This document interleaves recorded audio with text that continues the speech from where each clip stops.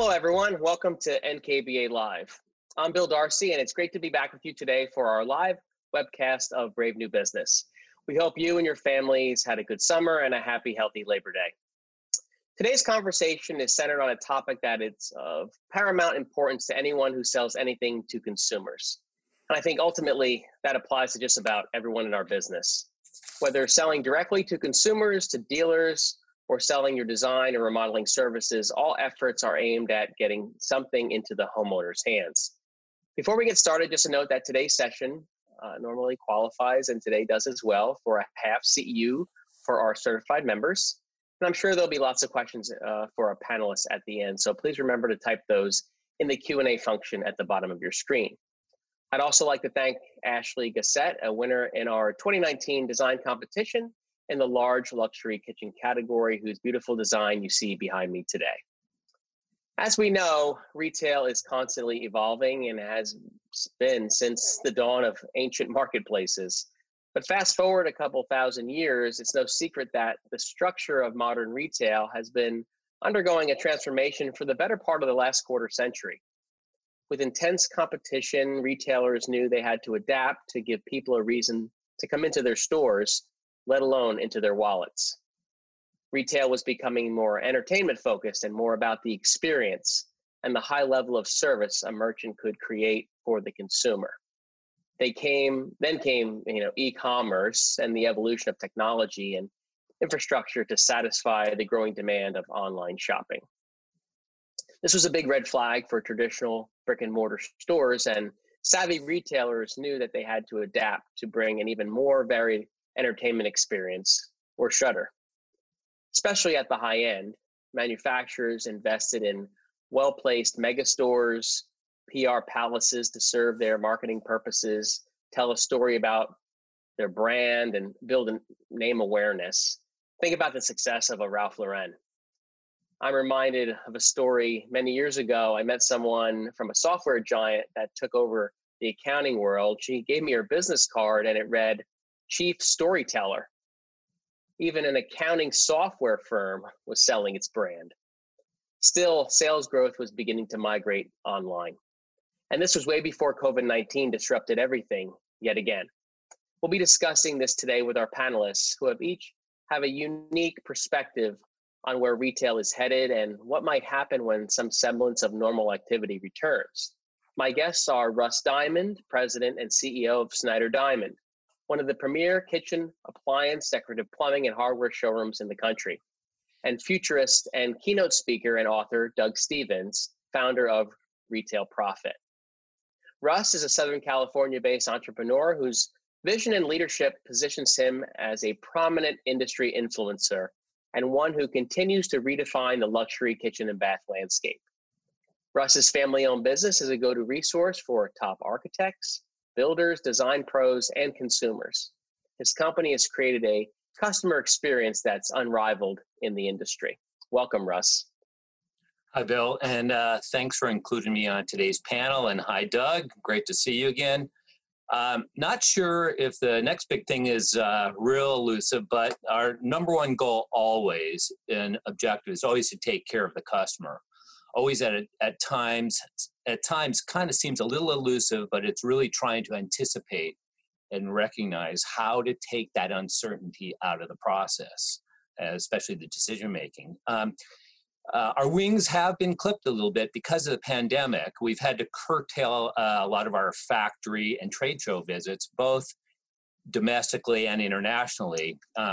Typically, I travel the globe looking for the latest and greatest, looking for inspiration for new products, new vendors, and ideas just to incorporate back into our showroom. And also relationships and the family-owned companies around the world.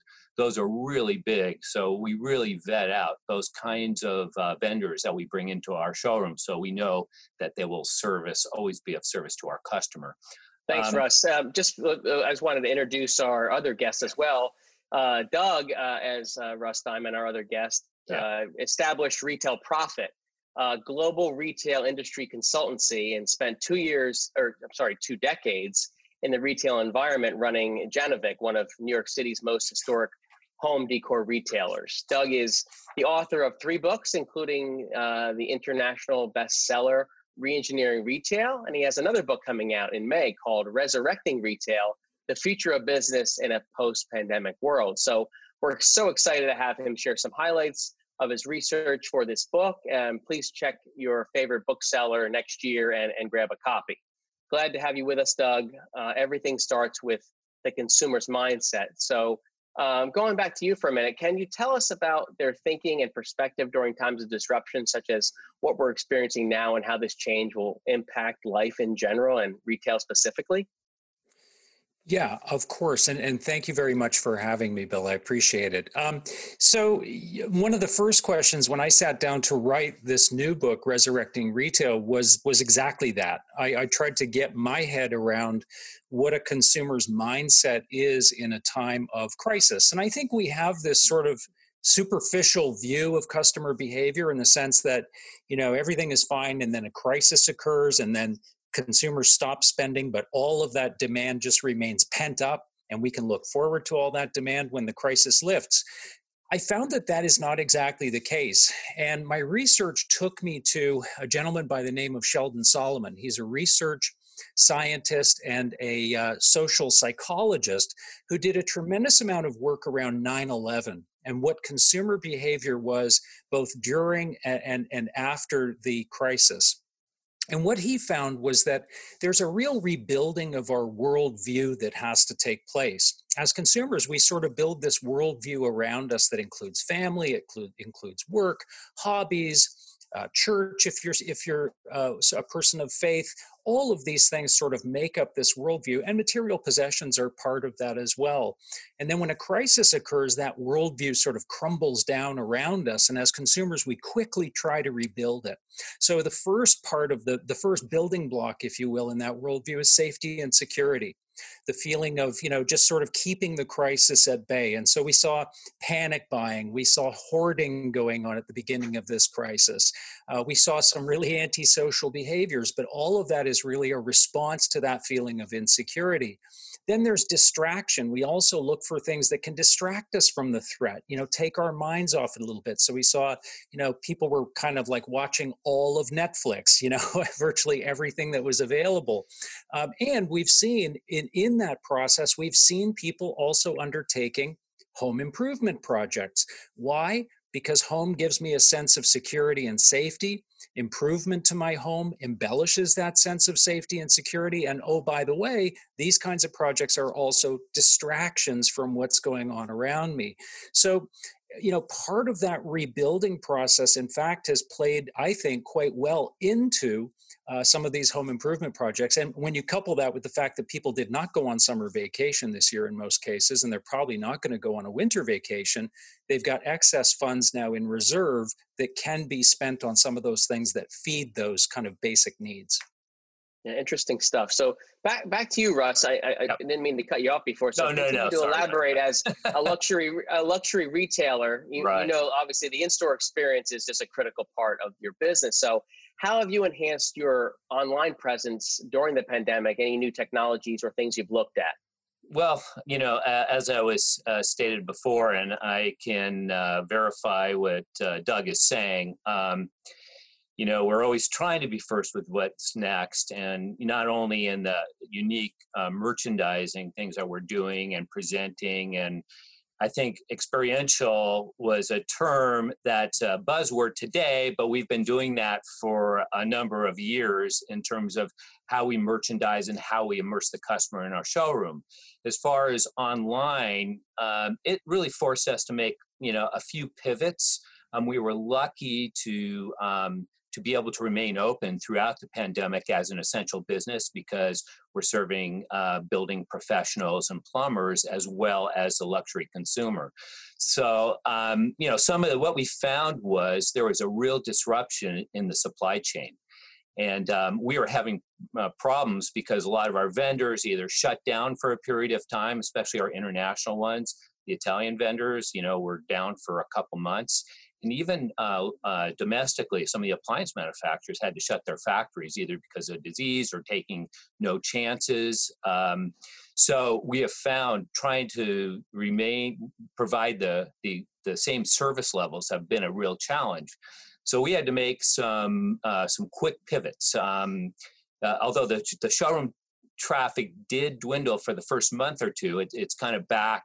Even it has exceeded levels that were before the pandemic from the start of the year, just because of what Doug was saying. People are looking at their kitchens, their bathrooms, and even their outdoor spaces. So their lifestyles and enhancing them. So some of the things that we had to do is we had to really anticipate a lot of our orders, looking at future orders. We had to expand our warehouse space. We brought in more support people.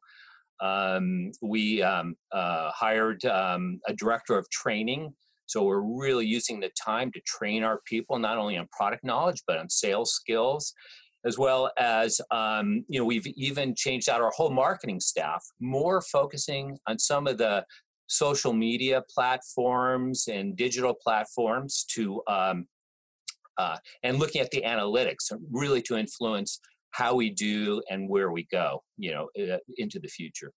Yeah, it's great stuff. Doug, you've told us that you regard the integration of e-commerce and brick and mortar retail as more trading roles. Can you talk about that a bit? Yeah, absolutely. Oftentimes we can sort of inform ourselves about the future by looking at the past. And if we look at the past of retail, let's go back 40 years. Essentially, the model was that as a brand, all you needed to do to really outcompete your rivals was buy more media. If you could buy more media, and if that media was effective, you could drive people to your doorstep. And then essentially it was up to the store to close the sale.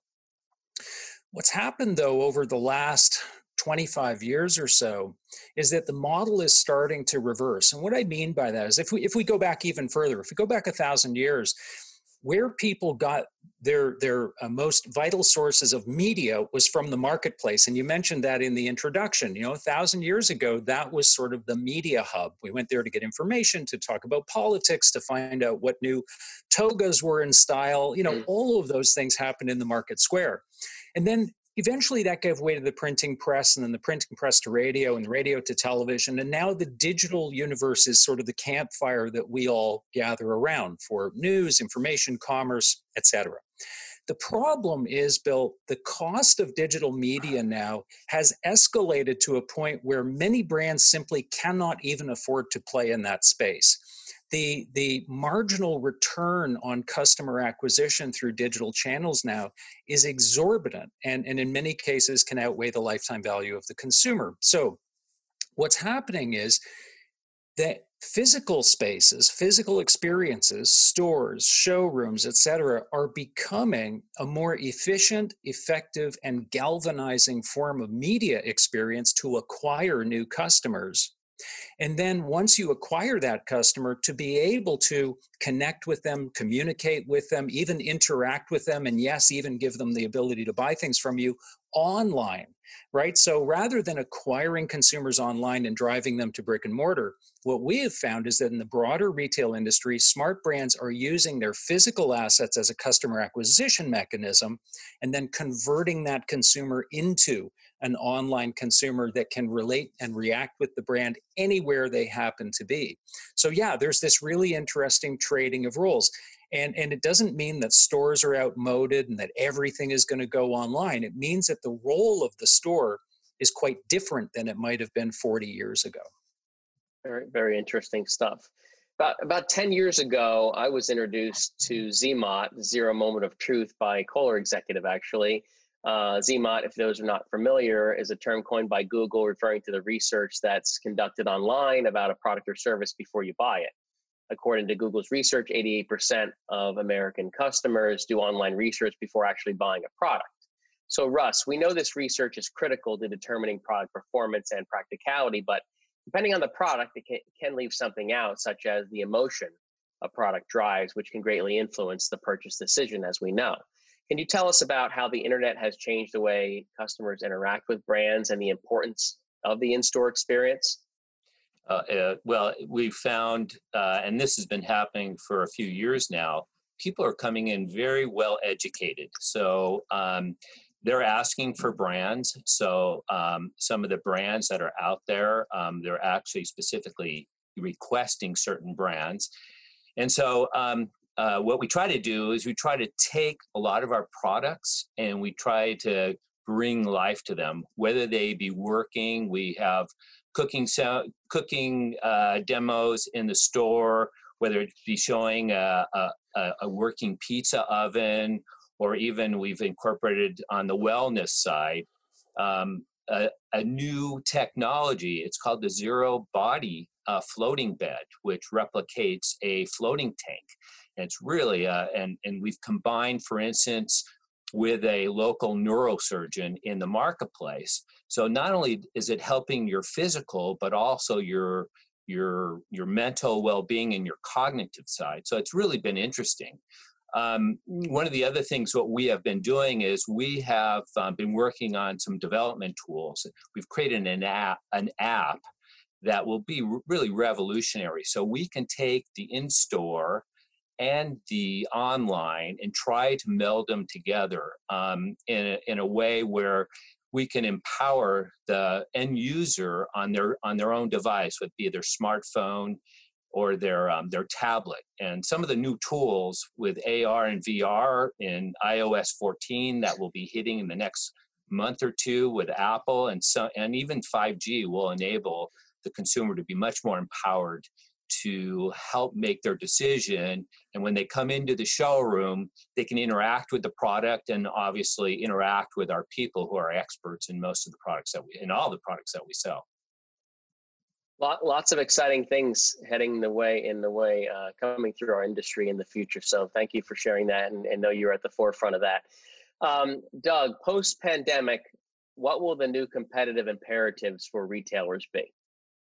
So the easiest way to sum this up is that if we imagine that the retail industry was sort of an ecosystem of sorts prior to the pandemic, there were some problems. There were channels that were under siege. There were brands that were having some problems with debt, that sort of thing. There were some brands that were just simply ailing in the marketplace because nobody really cared about them too much anymore. But relatively speaking, things were pretty tranquil.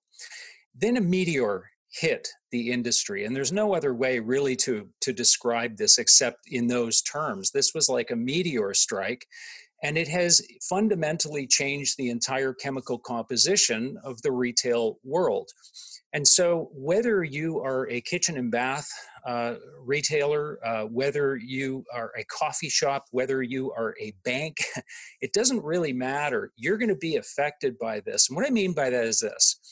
While this has been a really rough crisis for many retailers, this has been a steroid drip for companies like Amazon, for Walmart, Alibaba, JD.com, some of the huge Asian marketplaces. And they are going to use COVID-19 as a window of opportunity to grow to a size that previously would have been unimaginable.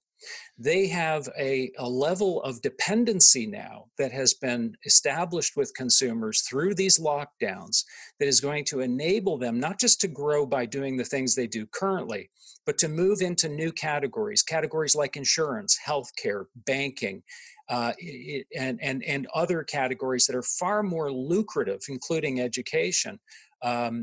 Far more lucrative for them than just selling running shoes and electronics. So they're going to become even larger. That's going to force a lot of the mini marketplaces like Target, for example, that's going to force them to actually become marketplaces themselves. It won't be good enough anymore to just be a large retailer with a decent selection of stuff. They're going to have to expand into the marketplace space as well on a national basis. And that's going to mean that every other retailer and business, frankly, in America is going to have to reposition itself. And if you consider yourself to be an expert today in what you do, it means you're going to have to rise to a new level of knowledge that is so far and away superior to anything else in the marketplace that you carve out that distinct mantle of expertise in your market.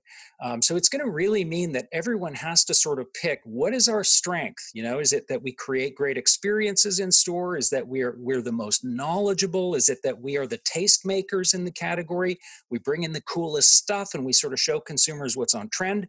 You've got to answer that question, and then you have to be that through every neuron and fiber in your brand's composition. Every single day, you have to reinforce that message to your consumer that you are the single most or best destination for that expertise in your category. So it's really raising the competitive stakes for everybody, Bill. I mean, it's level setting, it's reinventing, it's zero-based planning, it's all of that, right? It's all of that. So, Russ, what would you say, Russ, from your thoughts and kind of commenting on what Doug said, what are the first steps? You're starting in a new establishment. Snyder Diamond does not exist. What's the first step you would take to make the most out of the current situation? Well, I think, as Doug said, you have to be a profound storyteller, and explain what you do and how you do it. And you have to really connect with the marketplace. So you have to be out there in the marketplace. And I think that's what it's going to take. That's where I see the trends.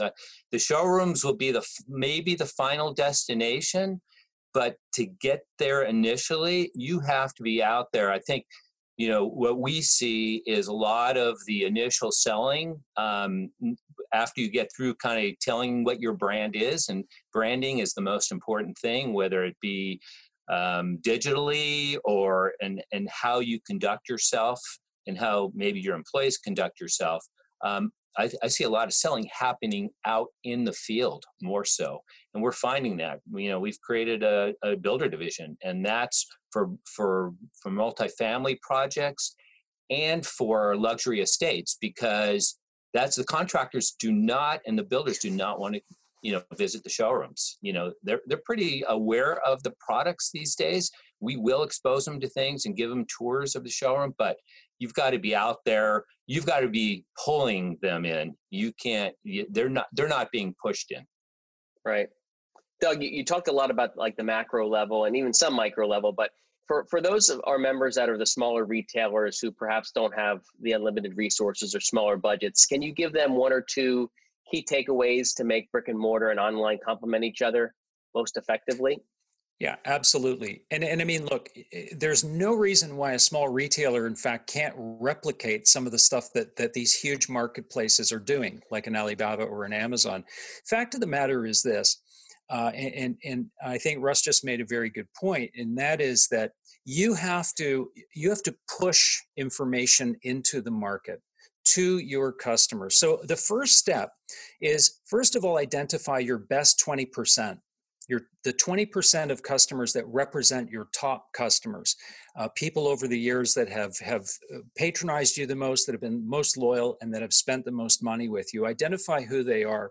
The second piece is put together a content strategy. You're looking at a store that looks half as full or half empty compared to what it looked like last year. Well, that's great, because that means you have a stage and you have a studio now. So if you have someone in the store with an iPhone, you have somebody who really, really knows their stuff and can talk about new products and trends, start pushing content out to YouTube. Start sharing it with that top 20% of customers who are arguably hungry for that kind of content. Give them a reason to come in to your store. So you can't just sort of sit there in silence and wait for this thing to end. This is an opportunity for you to pivot, to create amazing content that you can push out to your online audience, bring that audience into the store, and just continue with that cycle. Create content, put it out, invite people in. That creates more content. You can just sort of keep that going out into the marketplace. The other thing I would recommend is look at this as an opportunity to provide a better experience to fewer customers. So yes, you may see fewer people walking into your showrooms, but that's an opportunity for you to lavish them with more service, with more attention, with a longer dwell time where you can really form a relationship. So yes, can you apply the same sort of customer experience to all customers that you were before? Perhaps not, but you can certainly give a better experience to those people that do come in. And the last thing, Bill, I'll just mention is that it's also a great idea, if you don't already have it, set up some form of communication with customers online who may be looking at your website, maybe looking at products and want information. Be prepared to intercept that consumer with potentially a live in-store associate who can talk to them, who can actually assist them through that sale. We've seen huge results in Asia among companies that are using live stream customer service for online shoppers who may have questions or queries, or want to know more about their project. So these are tools that, you don't need to be Amazon for this. You need an iPhone and probably some white label piece of software or an app in order to build this into your site. So there's lots that can be done. In the interim until we get to the point where consumers feel safe again. I mean, great advice. I always try to put myself in the consumer shoes. When you are a consumer yourself, and expectations that have now been set by companies like Amazon, where you make 2 clicks and tomorrow or sometimes same day, the box shows up. We've set these expectations for environment of business. And so if our members look at it from what is the expectation that you have as a consumer and try to implement some of those, as you say, into their business environment. Great advice and experience that you both have shared. It's been like a masterclass in retail today. I'm sure we have a lot of questions. So Leanne, remember, type those in the Q&A function if you haven't done so yet. But Leanne, can you see what's coming in so far for Russ and Doug, and what would you like to ask? And because so many people are back for work, we get inundated with email questions prior to. So I have the list of things that came in via email. The first one is for Doug. What kinds of unique retail experiences do you see appealing to millennial customers? I believe everyone's kind of struggling with how to appeal to the millennials. Yeah, so it's a good question. I mean, on one level, I will say that I think that we have characterized the things that millennials like about retail, or the things that millennials appreciate about a retail experience. We've sort of we've characterized those as being things that are exclusive to millennials. But the truth is, the things that millennials like about a great shopping experience are pretty much the things that anybody likes about a great shopping experience. They like to deal with someone who knows what they're talking about. First and foremost, this is a generation that has never not known Google. They have never not known how to get a clear answer on things. So as soon as they hear somebody say, yeah, I'm not sure about that, or I think you can use that with, that product with this product, or, uncertainty doesn't cut it. So your people have to know what they're talking about, or they have to have the technology to be able to answer your question. What else do they want? They want to be able to experience the product. They want to be able to see it, feel it, touch it, or envision it. It's not good enough to just set up racks of products and have everything out of reach. They like an environment that's comfortable, that is clearly navigable, and they like to have, they like to deal with brands that they can easily access online when they want to, or interact with online. So, I mean, these are fundamental things. These aren't the weird preferences of this strange generation. This is just good retail, Having said that, experience is really important. The product is ultimately equal to, or in some cases, less important to millennials than the experience of buying the product is to them. So lead with the experience. Really ask yourself as a brand, on this customer journey, have we created roadblocks? Roadblocks to information, roadblocks to expertise, roadblocks to our responsiveness to customers, and eliminate those roadblocks. First of all, fix what's broken, and then ask yourself, have we really created an amazing experience at every single junction in that journey? And if it's not amazing to you, if you don't consider it amazing, then fix it. Redesign it, incorporate new elements into it. But fundamentally, as I say, millennials just want a great experience with lots of interactivity and people who know what they're talking about. And if you can do those things consistently, you can win with this generation. Do we have one question for Russ, Leanne? We do. This seems to be a common concern amongst members. With your luxury products, Russ, how did the disruption in the supply chain affect you? Well, being able to deliver timely.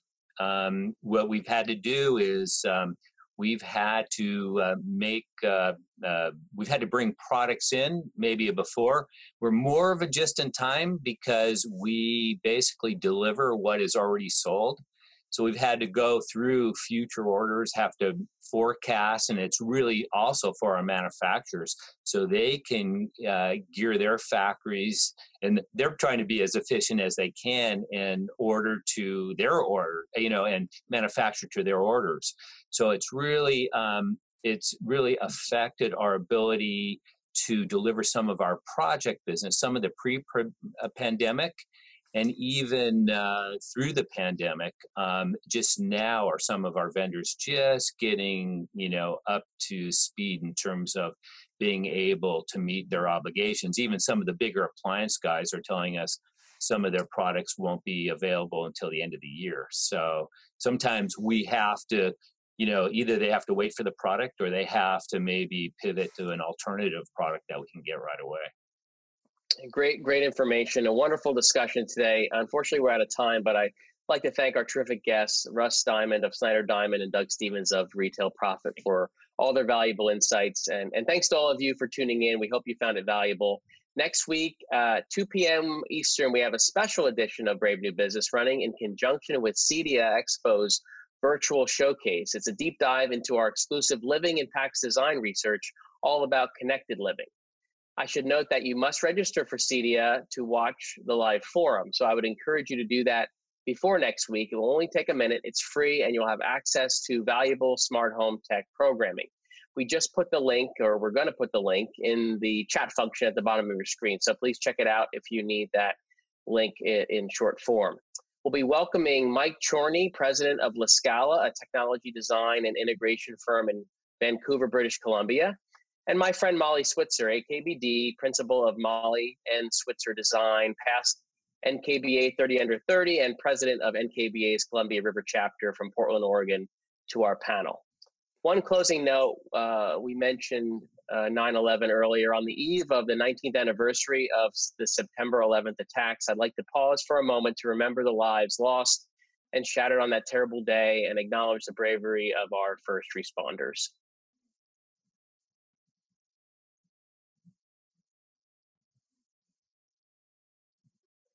Thank you.